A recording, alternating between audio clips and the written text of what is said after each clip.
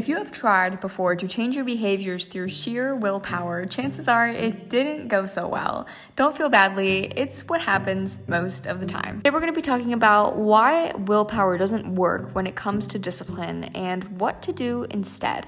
Hey, I'm Betta, and welcome to another episode of the Living from the Inside Out podcast, your source for 3 to 5 minute segments that help you stay motivated on your path to success. Changing your behavior through sheer willpower does not work, at least not for the long term. Think of it this way.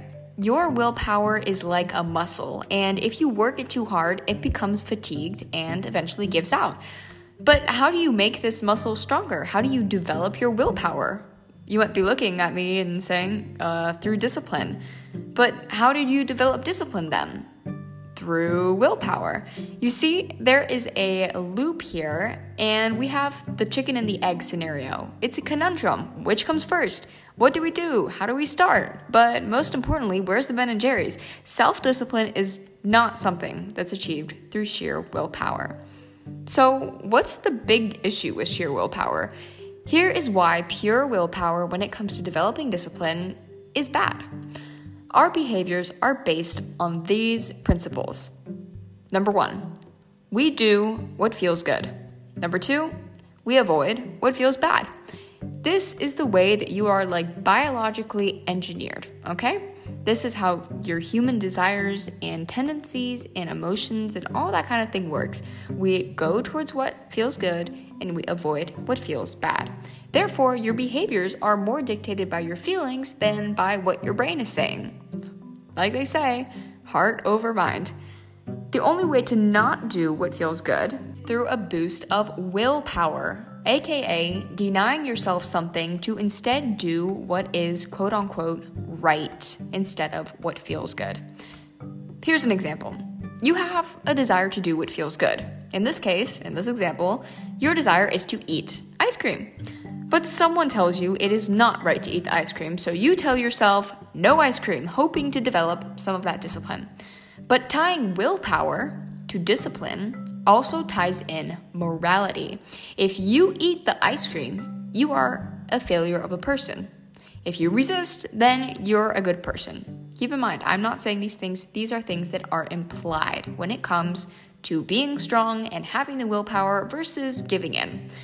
While this tactic of shame works for a little while, it eventually backfires. You still feel the desire to eat the ice cream, even after you told yourself not to. Just willpowering through it doesn't solve the problem. The Ben & Jerry's is still summoning you from the freezer. Here's the thing. Disciplining people through shame works for a little bit. Then it backfires. Your conflicted feelings about the frozen deliciousness, the fact that you want it but are commanding yourself not to have it because it's quote-unquote not right, and the feeling of shame you have for still having the desire to want the ice cream, all bundles up in this tension. When you can't have something or can't do something, there's something inside of you that makes you want to do it even more. So as your desire for the ice cream increases simply because you quote-unquote can't have it, so does your shame for having the desire to have ice cream. You're left with 2 options to relieve this tension. Number 1, you can overindulge in the ice cream, resulting in more shame and guilt than before, or you can escape the tension by distracting yourself. Work on that paper, walk your dog, drink vodka, watch 14 hours of television. People do find productive ways to distract themselves from this shame. They run ultra marathons or work 100-hour work weeks for years on end, but these numbing methods don't work forever, and the shame will eventually find its way into their numbing mechanisms too. Self-discipline based on self-denial and willpower can't be sustained in the long run.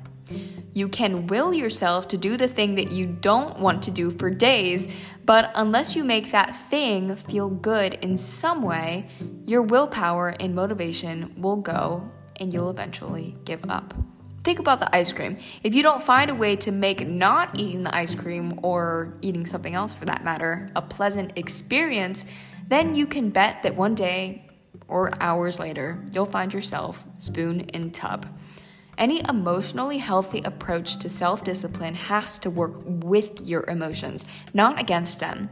In the end, Self-discipline is not based on willpower or self-denial, but on the opposite, self-acceptance. As you go throughout your day, try to think of a few places or situations where you might be relying on willpower instead of discipline, and how maybe you can work with your emotions instead of against them. Of course, I'm not just going to leave you hanging with this information. A few podcast episodes are going to follow with specific tactics and tools and strategies that you can use and implement in your daily life to become more disciplined while not being completely miserable. Remember this: if discipline is something that is terrible and wrong and you hate it, you're probably doing it wrong.